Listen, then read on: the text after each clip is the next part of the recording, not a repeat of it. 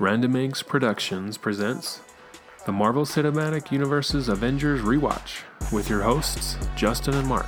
Join us as we watch Earth's mightiest heroes, the Avengers, fight to save mankind in preparation for the galaxy's biggest threat, Thanos.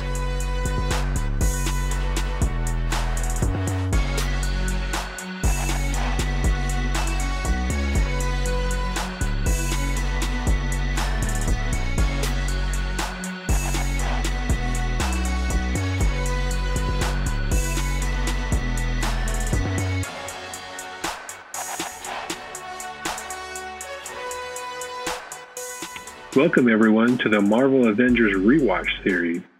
We are the credulous nerds, Mark and Justin. We want to thank you for joining us today and listening to this podcast. It's episode 11, Guardians of the Galaxy Volume 2.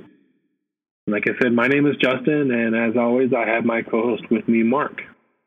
Hey guys, how's it going?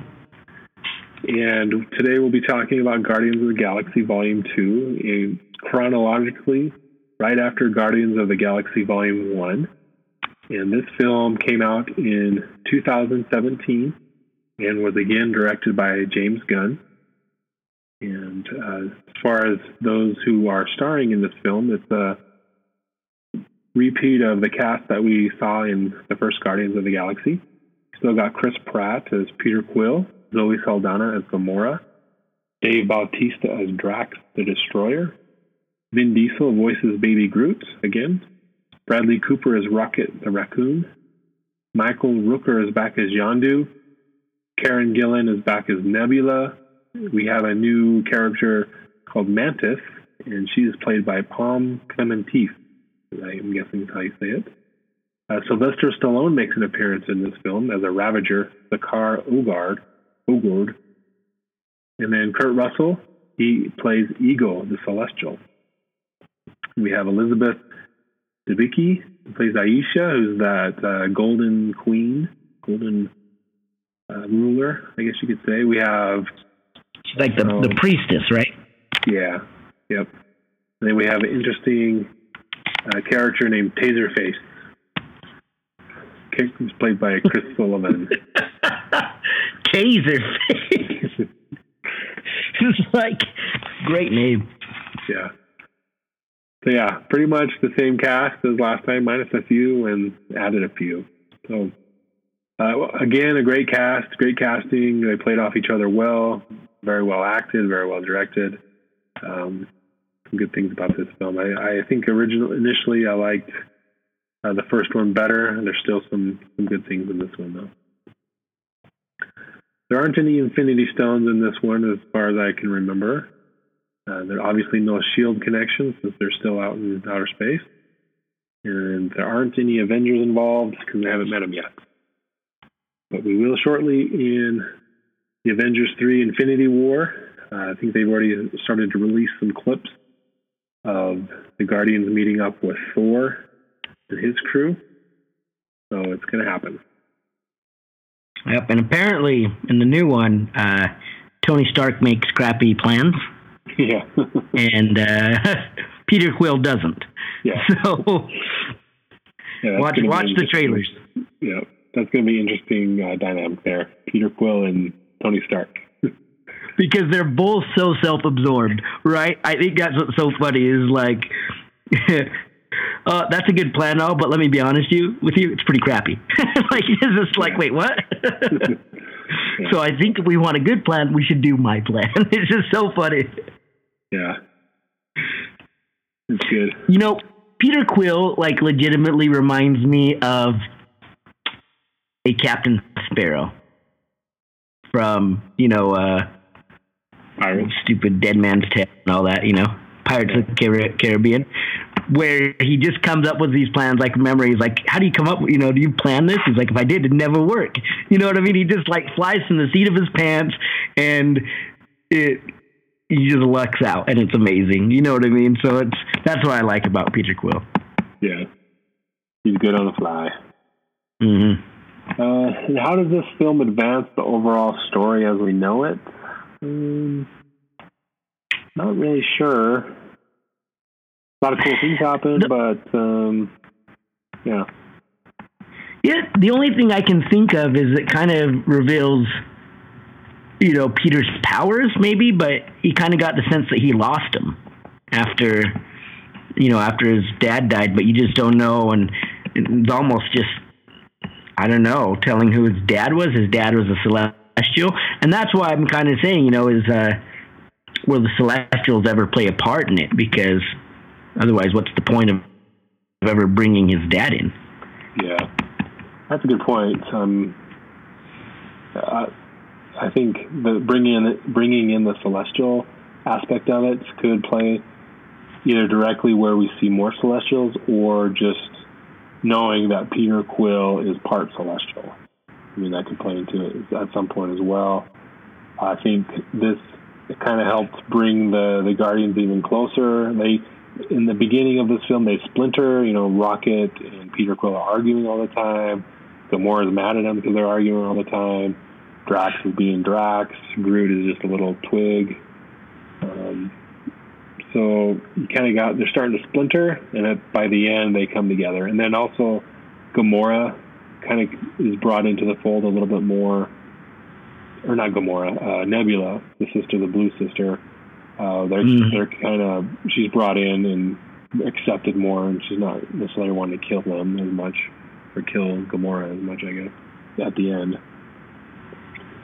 In Yondu, we kind of get an end to his story arc.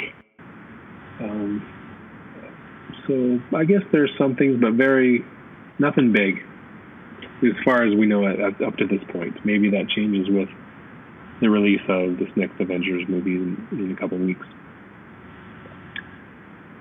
But so we start out this film with an opening battle with this monster. They're been hired to defeat the monster, and so we get the opening credits as they're battling.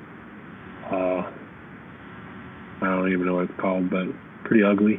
Lots of teeth, lots of tentacles, pretty hard hide. So they eventually just a battle, I guess. I don't know. And they kind of did it cool with the credit scenes, and Groot's dancing all over. That was probably more interesting to me than the stupid battle, right? It's like Groot's dancing and he's trying to catch these little rat things and whatever's going on, and everyone's like, "Hi, Groot," oh, watch out, don't die. Like, it's just kind of like Groot's waving at Gamora and, getting mad at Drax because he, landed on the stereo and everything else. Yeah. So, this happens. They end up defeating this monster. Gamora is able to stab him and fillet him, basically. Drax thinks he's done it, but he didn't. And then they're rewarded by this priestess Aisha from the Sovereign. But then Rocket steals some of the batteries that they were protecting. They leave, and then all of a sudden they find out that they stole batteries, so the Sovereign sends their fighters after them, and there's this big space battle for the next 5 to 10 minutes. And we see Ego show up on this little spaceship, according to Rocket, and he just destroys them all with one, I don't know if it's lightning or some energy blast, destroys all of them. There's probably like 50 of them. He gets all of them at once. But they end up crash landing on this planet. Ego shows up. He introduces himself as Peter's dad. And they talk about things, and he says, "Hey, come back to my planet. I want to show you kind of my story and kind of what's going on." So Peter, Gamora, and Drax leave, and then Groot, Rocket, and Gamora stay there to fix the ship, and they'll follow them later. And here we're introduced to the new character Mantis. And she's not an empath. What does she call herself? Oh, it's like almost like an empath, but almost like the opposite. She can instead of like reading minds and inserting thoughts, she can read emotions and insert emotions. Yeah. So I don't remember what she calls it. That's a good question. I forgot. Yeah, but so it's pretty almost cooler than an empath, right? I mean, that's pretty cool. Yeah. We got this funny bit where she reads Peter Quill's emotions and that he has feelings for Gamora. And Drax thinks that's hilarious. And you must be so embarrassed. Yeah. So Mantis and Drax play off each other really well. They're kind of like opposite sides of the same coin. They just have no social grace at all. They just don't. They take everything literal, I guess, is what you could say. Mm-hmm. Yeah, and they're a good pair. Just to the point of like insanity, right? Like, you are the most ugly person I know. You know what I mean? It's like, no, that's a good thing. Like, that way, if someone loves you, they love you for you. It's just kind of like, wait, what? Like, oh, thanks. I'm going to go punch myself in the face now. See you later. Yeah. That was a good addition to the cast. So they head off to the planet. Is the planet called Ego as well, or is it just the father is called Ego? Yeah, I think they do call the planet Ego as well, because the planet is him, right? True. I mean, so, which is why he had to keep returning to the planet. So I think they do call the planet Ego. Yeah, so you see, they get there, and it's just this beautiful place, very picturesque. It looks like it's out of a painting. Everything's perfect and beautiful and great there. And Peter's father gives him a rundown how he's a celestial. He was created out of a thought, it sounds like, and just kind of slowly over eons grew and formed himself. And he ended up being first as a planet, right? And then he created his physical body out of that planet, using his thoughts and things like that. And so as he uses his form to travel around, he travels around and meets up with these, species and procreates. And that's how he ended up meeting Peter's mom. Is he visited Earth, he met her, they hung out, they fell in love. They had Peter, but Ego, like you said, he has to return to his planet or else he'll die. So that's why he left his mom. And while he was gone, his mom died, and Ego supposedly sent Yondu back to Earth to collect Peter and bring him back to Ego. But Yondu and his crew decided not to do that and just keep him, because he was a skinny little kid that could get into small places and steal stuff. Mm-hmm. And they both said it, right? They both said that at different times in the movie. Same exact thing. Yep. So that's going on there, and then we got back on this other planet with the ship, Rocket and Groot and Gamora. They're sitting there. No, not Gamora. Nebula. They're trying to fix the ship, but the Ravagers show up to kidnap them, or I guess take them back to Sovereign, because the Sovereign had shown up and hired them to bring those guys back. So they show up, but Rocket has laid all these traps for them. There's pretty cool sequences where we got they step on these traps and all these needles shoot out and stab them and kind of knocks them out. And then Rocket has these anti-gravity mines that he's blowing off, and they keep flying up in the air, falling down, and then he does it again and again. And then he has this other thing where he puts a shocking device on their heads, on another group's heads, and just shocks them all at once and disables them. So he's doing all these crazy things, but then he's captured.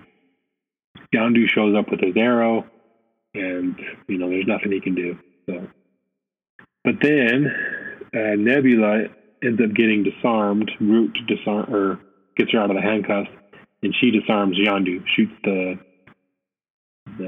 implant on his head, shoots it off so he can't control the arrow anymore. And the Ravagers are revolting. They have a mutiny, and they all head back to the ship. And we just kind of see who's in charge. They're trying to figure out that. Nebula just wants a ship, and she leaves to go track down Gamora to be able to kill her. That's all she wants to do. She wants revenge for the horrors that Thanos did to her, because her and Nebula used to battle, and Nebula would win all the time, and then Gamora would get like her arm cut off and get a mechanical arm. So she's half machine because she kept losing to Nebula, or kept losing to Gamora. So now she wants to kill Gamora, which kind of got old after a bit, to be honest, for me anyway. If that was her sole motivation of being in this film, then it's very one-sided, very one-dimensional, and I kind of lost interest in that whole thing pretty quickly. They kind of make up at the end a little bit, right? Oh, yeah. So it seems like her whole goal now is to kill Thanos. So I think we'll see her in Infinity Wars for sure. Yeah, she's in it. She's on a lot of the promotional items for. Oh, has she? Because I haven't seen her in the trailer, but I haven't really looked for her either. Because like you said, it's kind of like, okay, I don't really care. You know what I mean? Like, you just got sick of that storyline. Yeah. So she finds her way to this planet, tracks down Gamora, and they battle. They're going back and forth.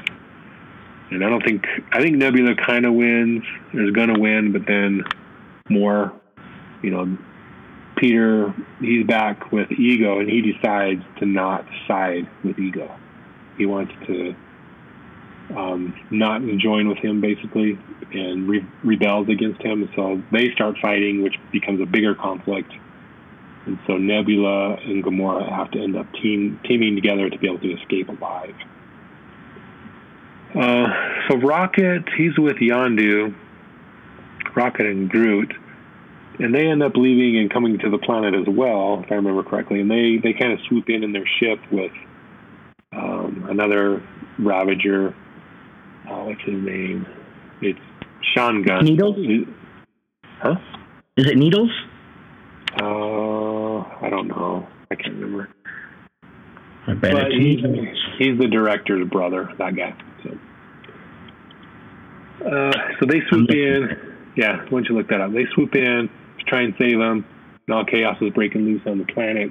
And Ego is attacking them. They're attacking Ego.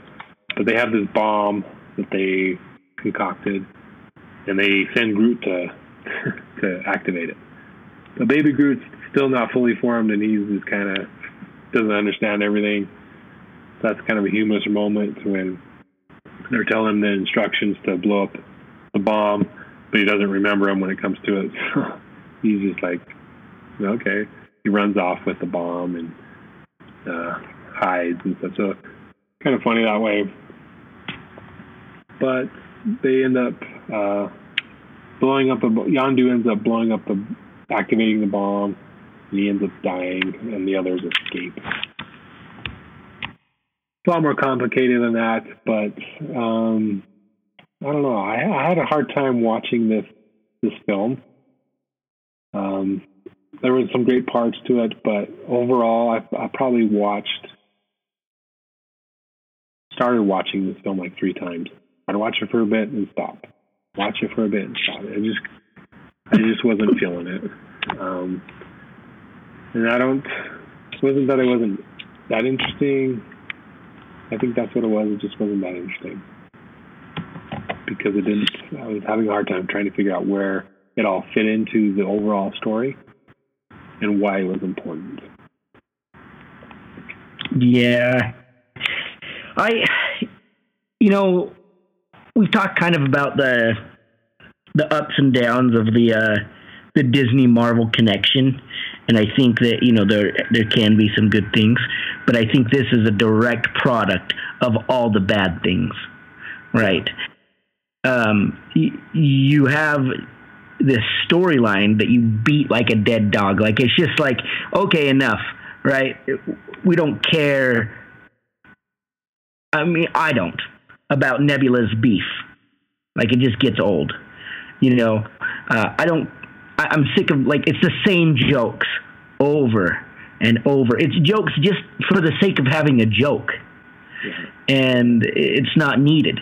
Like, at near the end of the movie when they're running out, and I don't even remember what Drax says, but he's like running out, trying to get away, when Ego and Quill are throwing down, and he's trying to get to the ship, and he starts saying something to Mantis, and I don't know, just this dumb joke, and it's like, oh my goodness, I get it, okay, but like, just stop, you know. And they just keep going at these jokes, and the storyline is really, really lame. And I think where I put this storyline on is kind of what we see from Pirates of the Caribbean, which is also Disney, where by the third movie the jokes were enough.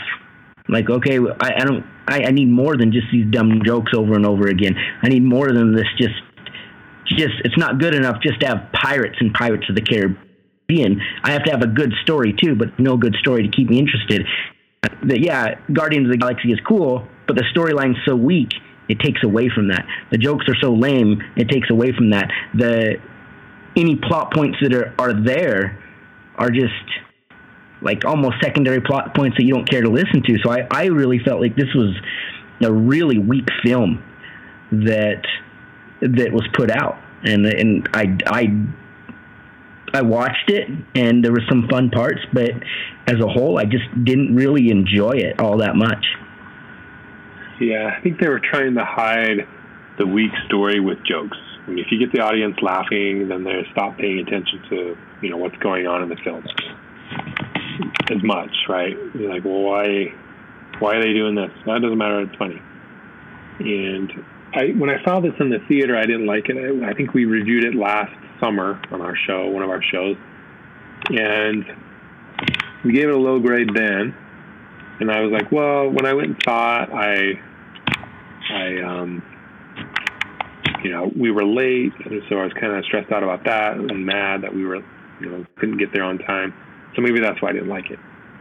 But then we bought it on home video, and I watched it again. I was like, oh, I like it now. It's much better. And I gave it a higher grade. But then now I watched it this time after watching, you know, I think putting into the context of this whole Marvel Cinematic timeline and watching it right after the first Guardians of the Galaxy, where everything's new, everything's fresh, new characters, new storyline. You watch this one next, it doesn't bring anything new.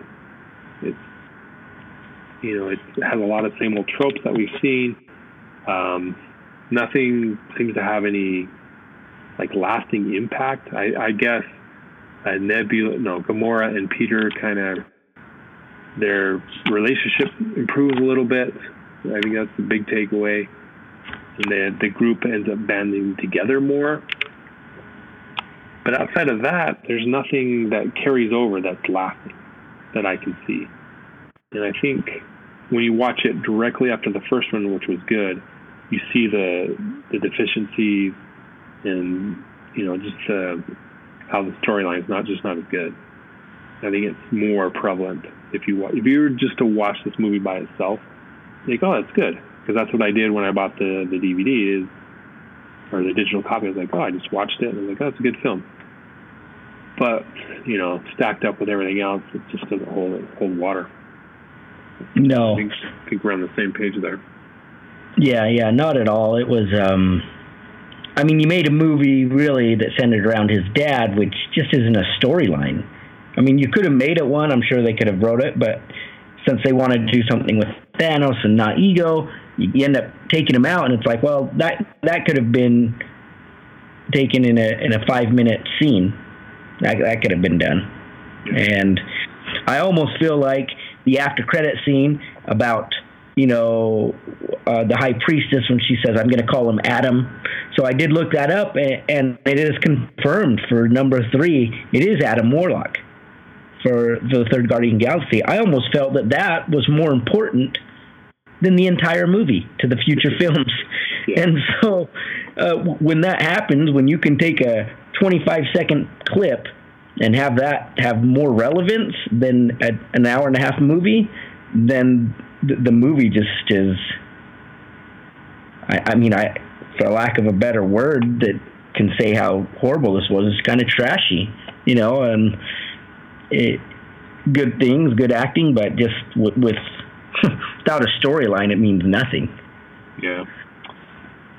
Yeah, so speaking of the end credit scenes, as this film is over, we see, you know, since Yondu died, you know, we get the whole I'm Mary Poppins, y'all line, which was funny.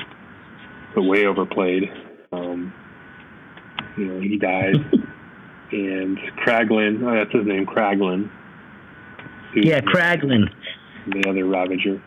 He takes over Yondu's arrow and is trying to master it, and he ends up stabbing Drax with it. And another one, we see the Ravagers, the Sylvester Stallone and the other guys. Interestingly enough, one of them is Ving Rhames. The other one's Michael Rosenbaum from Smallville, Lex Luthor. And then we got Michelle Yeoh, who's an accomplished actress.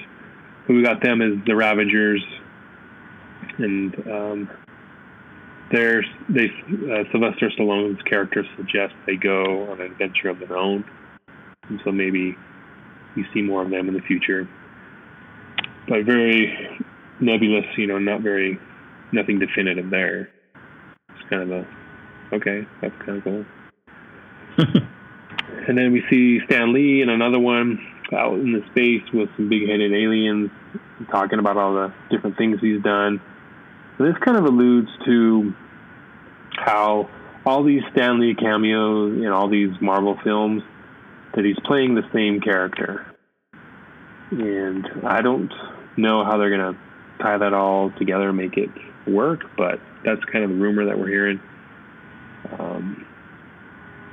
And then that moves on to more credits. And then we see the one that you mentioned, the priestess Aisha.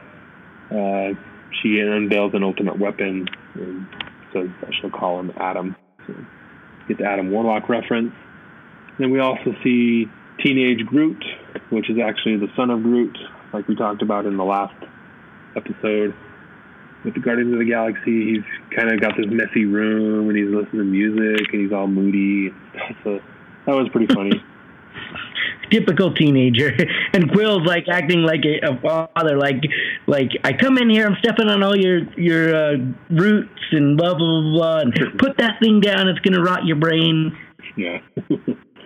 That was pretty good. So we'll see an older Groot from here on out, looks like. And then Howard the Duck, he's not in the end credit scenes, but he's in the film. The Ravager hangout, when we first see Yondu and the other Ravagers, his party place. And he's just hanging out and enjoying the place. So he's still around. Get to see him. He's escaped from the Collector and doing his own thing now. But yeah, that's it. That's Guardians of the Galaxy Volume 2. Some good things, some not so good things. Overall, kind of a bummer. Mm-hmm. I'll give it a C-, my opinion of it at the end of the day. Yeah, I mean, I'd be a little worse. I'd be right there, at a D+. It was pretty horrible. I mean, the best part of the movie was the cast. And if you just told me the cast and then never saw a movie, I would have probably been more pleased with what I saw. It just wasn't, just didn't do a whole lot, like you said, for the storyline at all. I mean, I just remember watching it at the theater and being annoyed by these jokes. I was like, oh my goodness, I cannot handle them anymore. It was just ridiculous and too much. And I mean, my fingers are crossed that they move away from the Infinity Wars.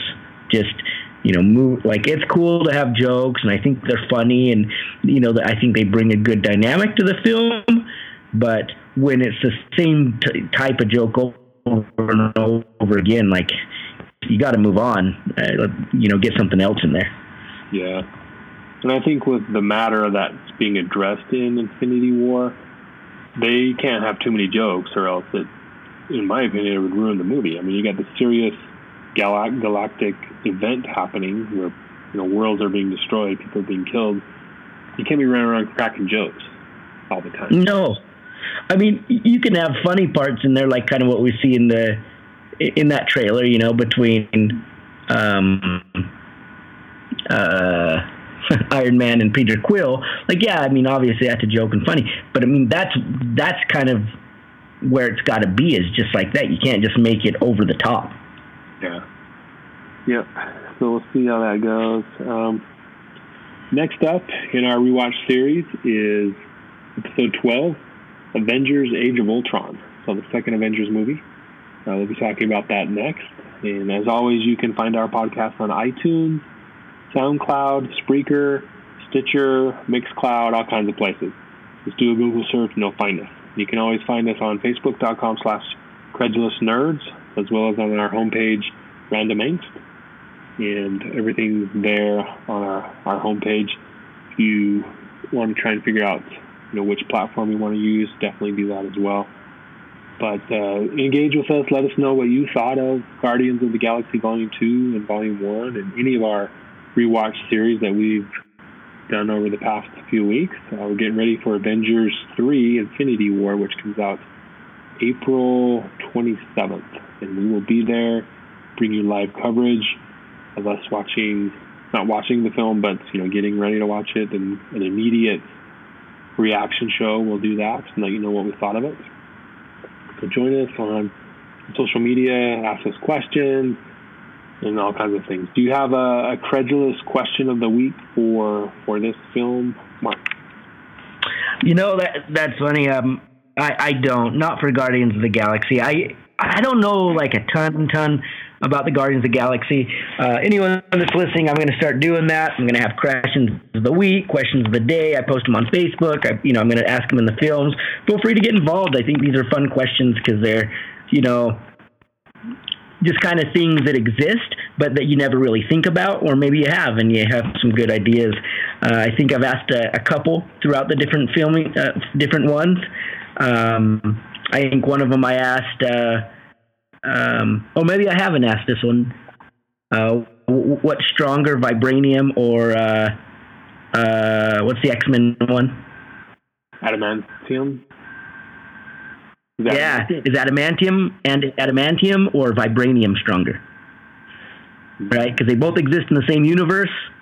Adamantium's supposed to be the strongest metal on Earth. Vibranium's been said to be the strongest metal, right? That's what used for the shield of Captain America. So which is stronger?